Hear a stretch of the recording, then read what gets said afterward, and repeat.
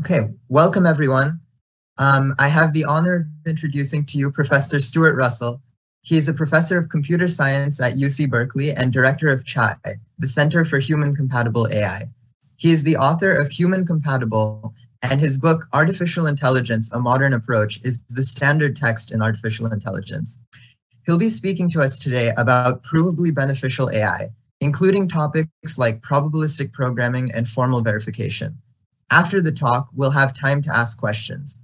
There's a questions tab on Swapcard where you can ask questions and upvote ones you want asked.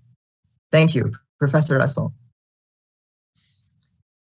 Okay, thanks very much, Vivek. And I apologize for the delay. I'm out at the beach and Wi-Fi is not always completely reliable here, so it took a while to get everything lined up. Okay, so I'm going to go through the talk fairly quickly so we have lots of time for Q&A. At least some time for Q&A. The first part will basically be a quick reminder of where we got to last year in the talk I gave about what we mean by provably beneficial AI and the approach that we're taking. AI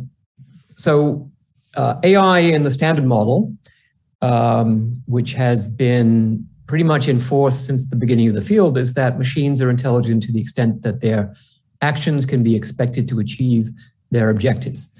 So those objectives could be logical goals for problem solving and planning systems. They could be constraints for CSP solvers. They could be reward functions for MDP solvers or reinforcement learning algorithms and so on, or loss functions for supervised learning. And one of the failure modes for this kind of AI system is that we fail to specify these objectives correctly. And we call this the King Midas problem because, of course, King Midas specified his objective of turning everything he touched into gold, and that was the incorrect objective, causing him to die of starvation. So if you take that failure mode and you combine it with increasingly capable AI systems, then you get exactly the potentially catastrophic loss of control that Alan Turing talked about in 1951, when he said it seems probable that once the machine thinking method had started, it would not take long to outstrip our feeble powers, and at some stage, therefore, we should have to expect the machines to take control. So I think this is probably what he had in mind as the failure mode.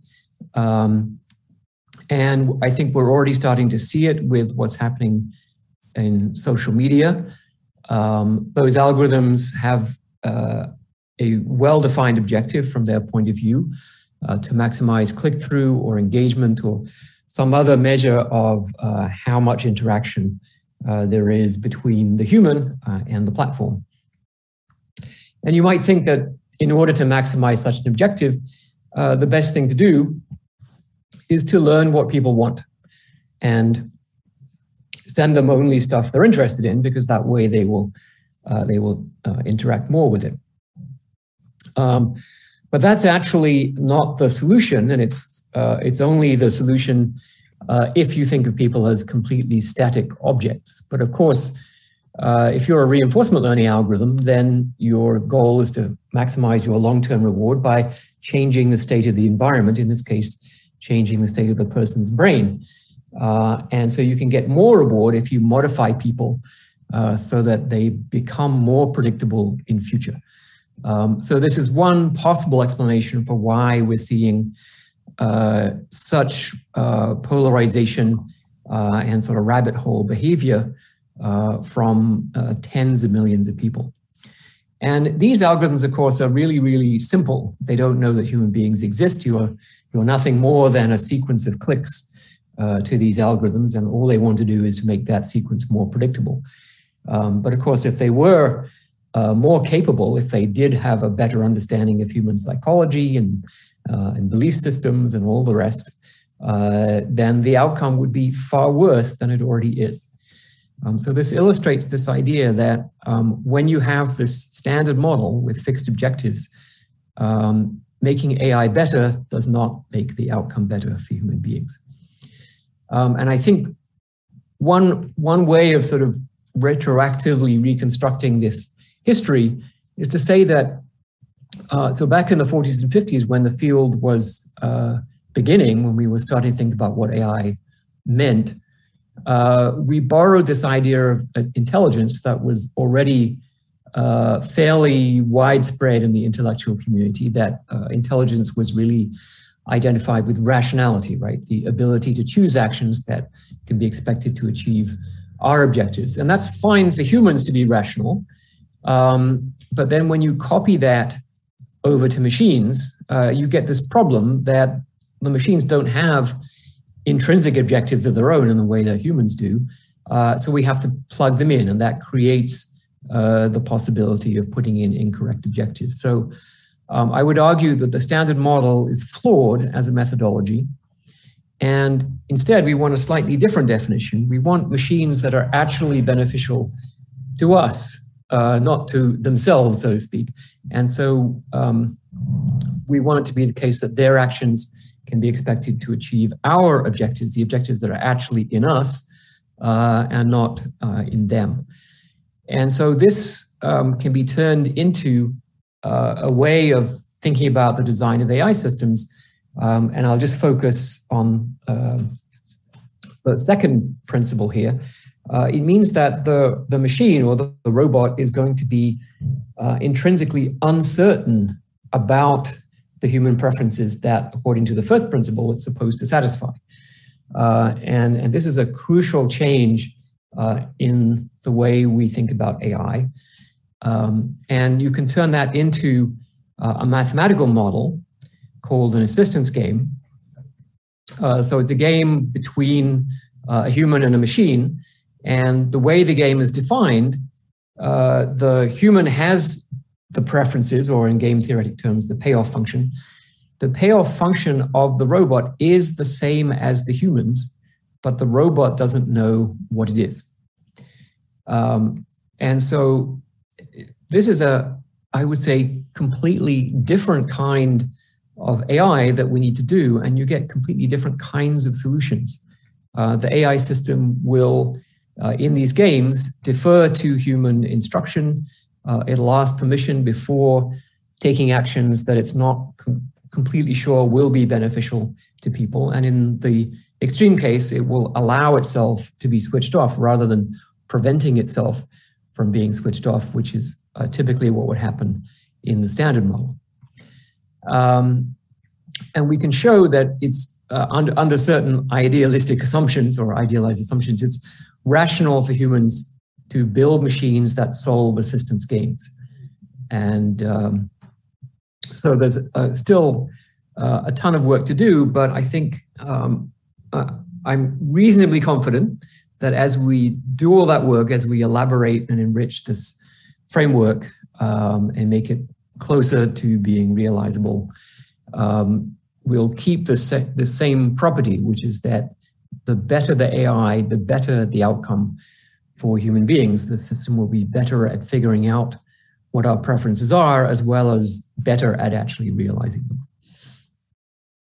So there's a lot of questions that people have asked over the years, and here are some of them just to save everyone some time. Aren't you building in one set of values, and whose values are they? And the answer is no, we're not building in one set of values at all. There are 8 billion people. The system should have 8 billion preference models. Some of them will be more fleshed out than others because any given system will have more experience of some individuals and some kinds of people, and that's inevitable. Some people ask, well, won't it learn from bad humans to behave badly? And no, we're not doing imitation learning. We're not copying the behavior of the humans because we understand that that human decisions are shaped a lot by constraints and contexts. And what we would like to understand really is the motivation behind decisions. And of course, the AI system is also constrained to take into account the interests of all the humans. And so it can't take a bad action that will impinge negatively on others. Isn't it the same as imitation learning? Nope. Won't people have to do millions or zillions of demonstrations of behavior in order for the system to learn about what human preferences are? And I think the answer is no, partly because there's already a vast amount of evidence about what human preferences are. I mean, everything we've ever written contains massive amounts of information about human preferences, because partly it describes human actions and human reactions to those actions, but also it constitutes human action. So the act of writing is an act, and that itself is evidence of what humans care about. A technical point that some people raise is, well, if we're uncertain about the preferences, why don't we just integrate out the uncertainty, and then we can get actions that maximize expected utility with respect to that uncertain preference model. And that's correct only under the circumstance where future interactions cannot yield any further information about human preferences. And so it's sort of a folk theorem that you might see in some MDP textbooks or papers about decision making that say that uncertainty about the reward function isn't interesting because you can just integrate it out and replace with the expected reward. But that's simply not the case for any situation where additional information can be obtained, and that comes from the fact that there's a person in the game. Some people argue that it's too hard to learn an explicit preference model. The preference model is too complicated, and that might be true, but it's also not necessary to learn the explicit preference model. We can have assistance game solvers that simply learn what is the optimal policy for the assistance game without necessarily explicitly constructing the preference model as an intermediary. Lots of open questions. We have to figure out, the basic preference aggregation problem that moral philosophers and economists have studied for thousands of years, and the advanced versions of the preference aggregation problem, such as future generations, people who may or may not exist depending on the decisions you make, and various other quandaries, I guess, comparisons of preferences across individuals, the so-called utility monster problem, and so on. I'm not going to talk much about that today, dealing with the fact that we'll have billions of AI systems. How do we make sure that they don't have strategic interactions with each other that cause problems? If you're going to learn from real human beings, we have to take into account the fact that human behavior is not a perfect reflection of our own preferences. So to invert the behavior, to get out the preferences, the systems or us need to learn more about our own cognitive architectures. Probably the biggest problem from a philosophical point of view is the fact that we are plastic, in the sense that our preferences are not fixed. Obviously, we acquire them over our lifetimes, and they are still subject to modification. So obviously, you don't want AI systems to simply modify people's preferences to make them easier to satisfy, which is in some sense what the social media algorithms are doing. But you also have to ask questions about whether the preferences of individuals are in a sense truly autonomously acquired, or whether they're inculcated by a society for the purposes of some elite who wishes the populace to have certain desires because that maintains the social order that they benefit from. Foundations, we need to, if we're going to get rid of this assumption that we know what the objective is, then all the basic technologies of AI, such as search and planning and reinforcement learning, need to be rebuilt. And in particular, they need to involve some interactive relationship with human beings through which preference information flows at runtime. And that's the main characteristic of the new model compared to the old model. And then perhaps if we can build applications in areas such as the ones listed, we'll be able to convince the rest of the field that this is in fact the right way to think about AI, because you just get better systems, better behaved, more robust, more reliable, and much less likely to do disastrous things. Okay, so far so good. But I think of this as a sort of an outer framework. It's not telling us anything about the design of the AI systems. It's really sort of a specification in a general sense. These are guiding principles. They're not laws that the AI system itself is consulting in the way that Asimov imagined. So I think it's going to be particularly difficult if we imagine that the kinds of systems we'll build in the future that are tending towards being human-level general purpose AI are really black box systems. So I'll just use this acronym BBAI for black box AI to mean intelligent systems that are operating according to some internal processes and organization that we simply don't understand. And I think that's the case now for the large language models, for the deep networks that are doing computer vision. We simply don't know what they're doing, and we don't know how they work. We don't know how they generalize or if they generalize. And I'll talk a little bit more about some of the doubts that are creeping in now about those kinds of ways of building AI systems. So I would argue that we cannot ensure that those systems are going to be conforming to the principles that we need them to conform to if they're going to be safe. So I'm beginning to think that actually part of what the AI safety community needs to do is actually to put effort into other ways of building AI systems rather than trying to sort of, after the fact, build safety into these black box AI systems that we don't understand, to build systems that are kind of safe in the way that they are constructed, so safe by design, right down to the individual components. So in a sense, it looks a little bit more like the approach that was common before deep learning became popular, where we have semantically well-defined representations of knowledge, of reasoning processes, and decision-making processes, where each component of the system can be checked individually because it has semantics. You could basically ask if it's true.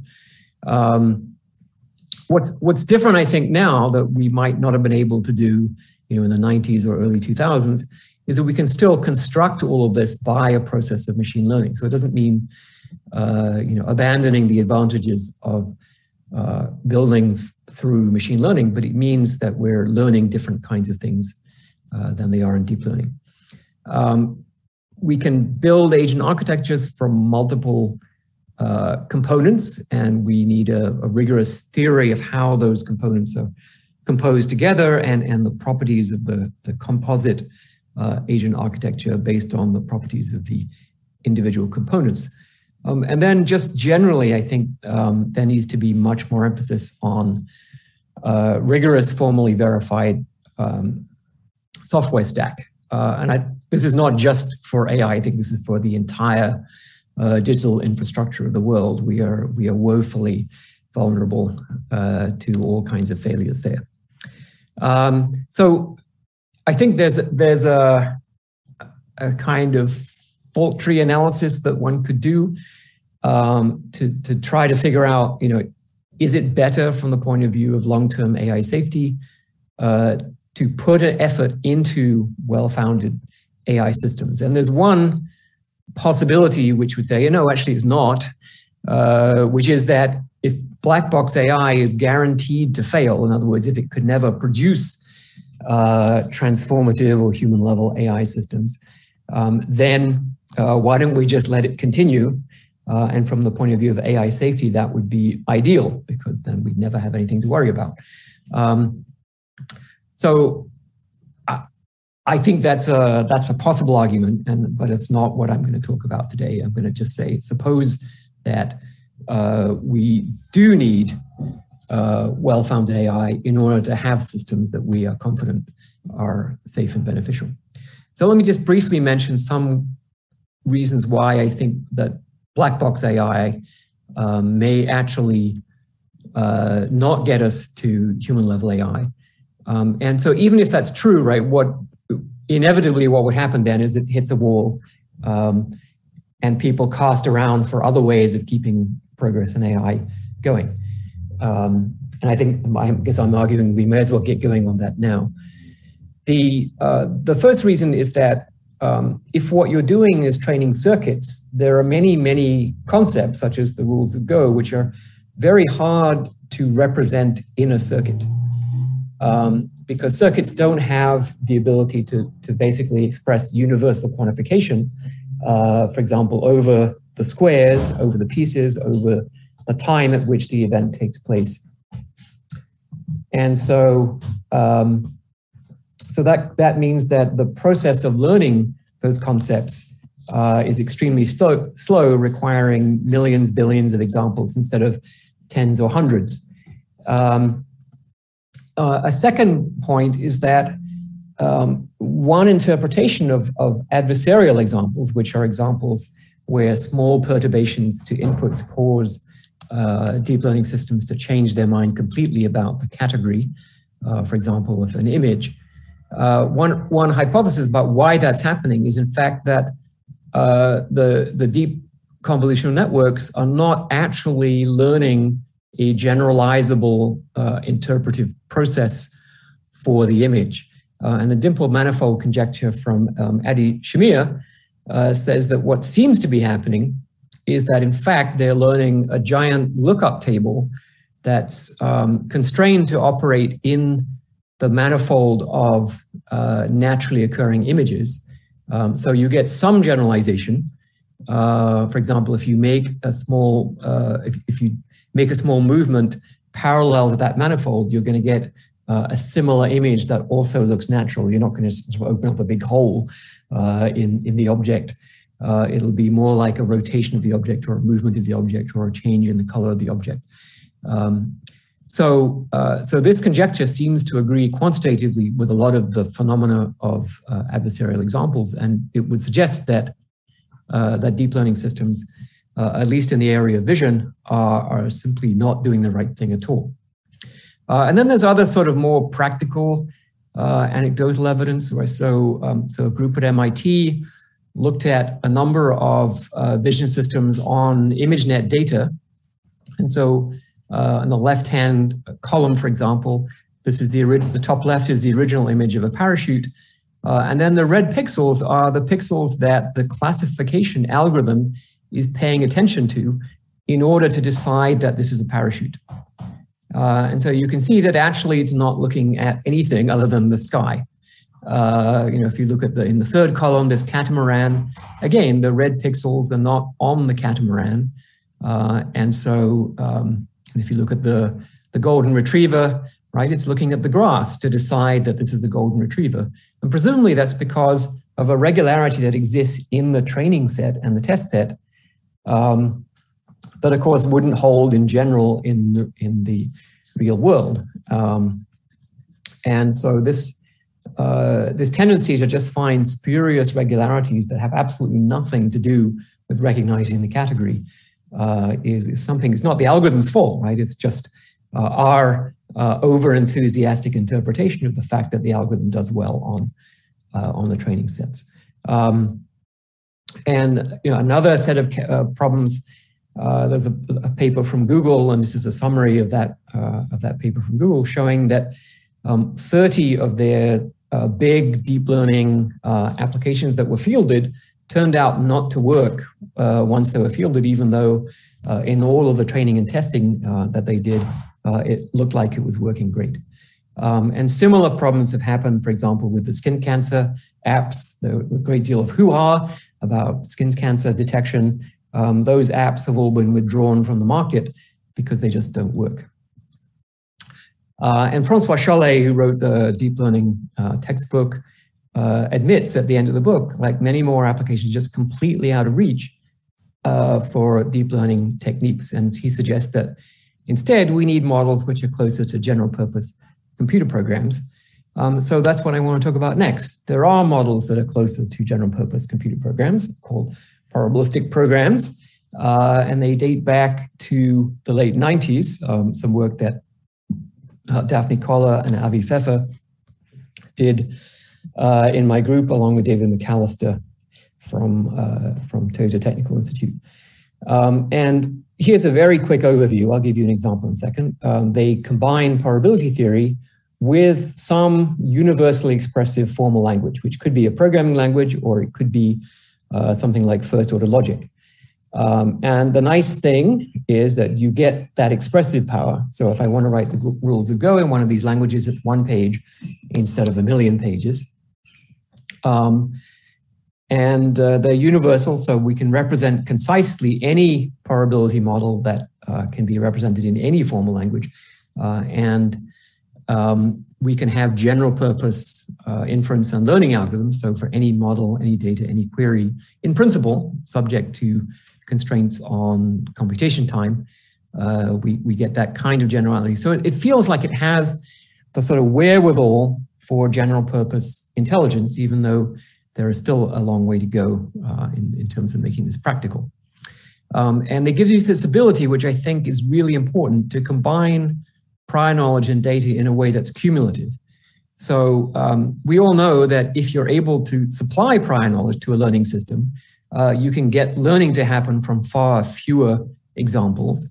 And then out the other end, you get some new knowledge. And what you would like is that new knowledge then can be fed back into the whole process so that you get this cumulative development, just as we have in science, where we can now do things like detect the collision of 2 black holes on the other side of the universe because of hundreds of years of cumulative acquisition of concepts and physical laws of knowledge and technique to make that possible. So PPL, if you're not familiar with it, really was very quiet for the first 10 years or so, and then started to take off, and now is up to, as of 2020, at least according to Google Scholar, about 2,500 papers a year. There are significant groups at Microsoft, Facebook, Google, and a bunch of universities around the world. I'll just give you one example, which is monitoring for the Nuclear Test Ban Treaty. So that takes data from a network of sensors, mostly seismic, but also hydroacoustic and infrasound all over the world.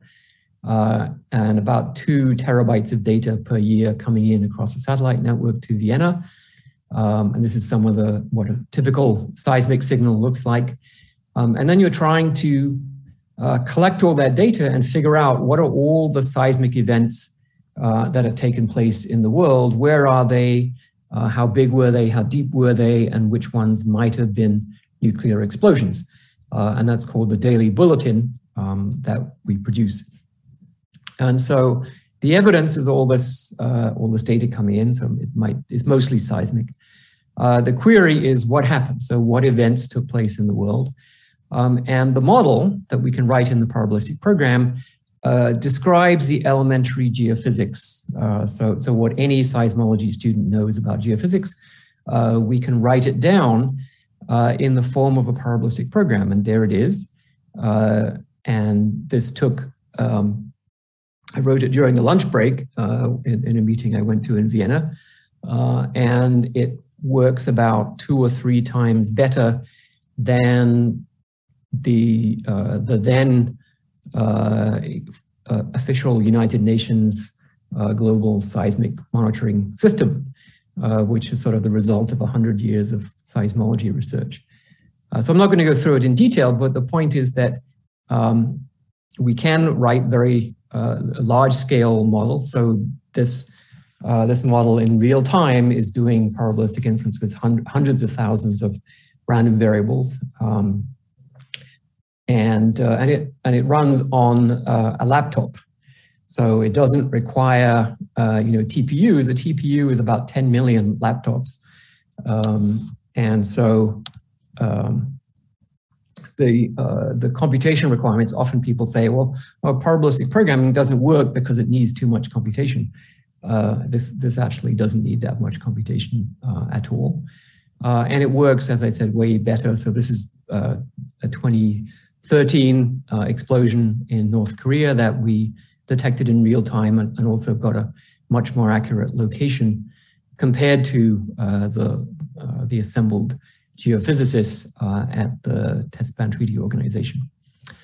Another example, right? We can do things like real-time video tracking, and this is the sort of the standard technique for most of the last 20 years, called adaptive background mixture model, which represents each pixel as being drawn from a Gaussian mixture of either background, foreground, or shadow, and then with every new image, you basically update your mixture of Gaussian model, and you classify all the pixels, and then that gives you separation between foreground and background, and allows you to track moving objects.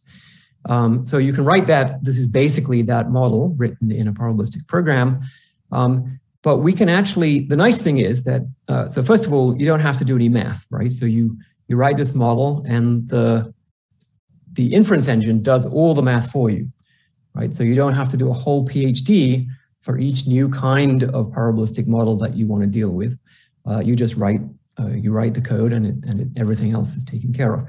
So for example, if I want to change it to be a much more sophisticated model where the category that each pixel belongs to, foreground, background, or shadow, rather than being drawn independently from the Gaussian mixture at every time step, actually has its own internal persistence. So once you're in shadow, you're going to stay in shadow for some number of frames, and then you're going to flip to foreground and stay in foreground for some number of frames. So kind of a hidden Markov model for every single pixel. Well, that's all you do, right? You add one line to the model, and you're done, right? The inference and the learning all happens automatically, and then we get really good performance. So this shows that we get much better tracking of objects with much less artifact than the OpenCV computer vision library. So to make this practical for, as a basis for provably beneficial AI, we need to do a few things. One is we need to go from probabilistic programs that are just representing probability models to probabilistic programs that are actual fully fledged agents operating in assistance games. So state estimation, in fact, the example I just showed is a form of state estimation. So keeping track of the state of the world over time, that's the core of an agent, in my view. And then on top of that, you can add various forms of decision-making. And to do that, we need to extend PPLs with actions and rewards. And this actually creates some quite interesting and complicated sort of quasi-philosophical problems, somewhat similar to what happens when you extend logic to talk about knowledge. You get modal logic, and you get various kinds of referential opacity issues. So here, for example, if I have an action, if I have a first order language, I can have an action like assassinate the leader of Spectre, right? But when you have uncertainty over the identity of objects, then that action is not, doesn't have a unique referent. So it's not just that you're not sure who it is, but you're not even sure what that action means, given that you don't know who the leader of Spectre is. And so solving those kinds of problems, I think, is, we have some ideas about how to do that, and we can develop that framework extending PPLs with actions and rewards. And I think the aspect that you need for assistance games is uncertainty over the reward functions. And I think that's actually a fairly natural fit for probabilistic programming. There's a formalism called CP nets, Cateris Paribus nets, that was developed in the 90s. It's a sort of a Bayes net-like representation of preference structures, or think of it as reward functions or utility functions, and then lifting those to a first-order language and then allowing for uncertainty over those preferences, I think, is something that we can probably do okay in probabilistic programs. The second part we need is a real theory of agent architectures, right? We can't imagine, at least I can't imagine, that the kinds of systems we will want to build as we start to approach human level AI will be a single large black box, right? Just one thing, and that we train it to be superhuman at everything. I just don't see that. It will have multiple components connected in ways that hopefully will combine to produce safe, beneficial, intelligent behavior. But at the moment, we don't have a good theory of agent design. If you go and look at places where they actually build real agents, for example, the Mars rover is a real agent, self-driving cars are real agents, and so on. They have lots of boxes and lots of arrows joining those boxes together. And it's very common, for example, to talk about 3-layer architectures for physical intelligent systems, where the lowest layer is the sensory motor control, so the servos that make sure your wheels turn at a constant speed, and so on and so forth, right, all the way up to the high level. So why is that good? No one knows, right? It's just evolved over time, where people say, well, I've been doing this for 30 years and I'm pretty sure my box's narrows are better than your box's narrows. That's not a very satisfactory foundation. And there's a theory called bounded optimality, which I think may offer a way to have a better answer to that question.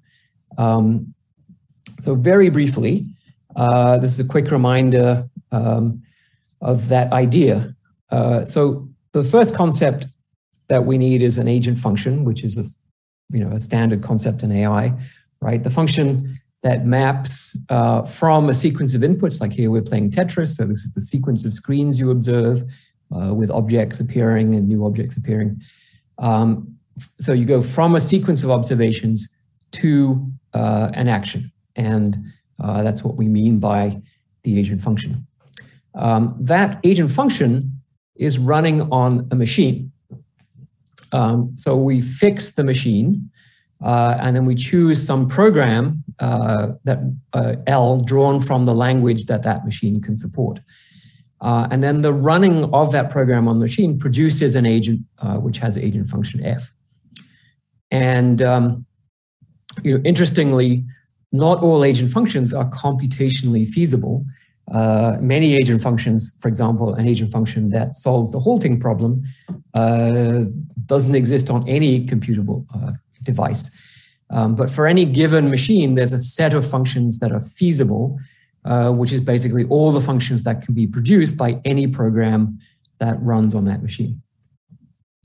And then the concept of bounded optimality is basically to say that the best agent you can produce is the one that's running the best of the feasible programs that can run on that machine. And so that depending on the memory size and speed and so on of the machine, that may be an extremely stupid program, or it may be extremely brilliant if this is a machine with lots of resources. And then we can weaken that concept slightly to get something called asymptotically bounded optimal programs by allowing a slight, as we do with big O notation, right, a constant factor slowdown. So here, what we say is that L is asymptotically bounded optimal, or ABO, if the value of L, the agent produced by L running on a machine that's k times faster, is at least as high as the value of the optimal program running on the original machine M. And so this gives you a much more robust notion, so it's much less dependent on the details of the program and the details of the machine. And it's this notion that allows us to get composition. So here's one very simple example, right? Suppose that you're operating in environments where there's a deadline, right? You have to act by a certain time. Let's suppose that if I know the deadline in advance, I know how to construct an ABO program for that task. So let's say I have exactly 10 seconds to decide on the answer to a question. And let's imagine that I can write the ABO program for any fixed deadline. And let's let Li be the ABO program for a fixed deadline at 2 to the I times epsilon. And we'll see why that matters in a second, right? And now suppose that we don't know the deadline, right? Can you make a real-time decision-making system for an unknown deadline out of these components? And the answer is if you simply string together the programs for these exponentially increasing fixed deadlines, and you string them together in this sequence, so you start with the shortest one and then the second shortest one and so on, then you can show that that whole program is asymptotically bounded optimal for any deadline distribution. So effectively, it's as good as if you knew the deadline in advance. So that's a very simple example of how to make a composite agent architecture out of simpler agents and still have a rigorous theorem about the properties of the composite agent. So that's what we are aiming for. Yeah, running out of time? Unfortunately, yeah, we are out of time. We need to get to the next presentation as well. Already? Okay, well. Will you be speaking with us on GatherTown? I don't remember. Yes, I will go. I'll go to GatherTown just if you send me the link. Okay, wonderful. So last bit, learn about formal methods because they are real and practical, and we don't use them nearly enough. And that's the summary. So basically arguing that the AI safety community needs to think about a well-founded approach to building AI systems. And these are some possibilities for how to do that. Wonderful. Thank you so much, Professor Russell. And yeah, we will be on GatherTown. Yeah, can we get someone from production maybe to drop the link in the chat? So yeah, if you join us on GatherTown, we'll have Q&A. Thank you so much. Okay, bye.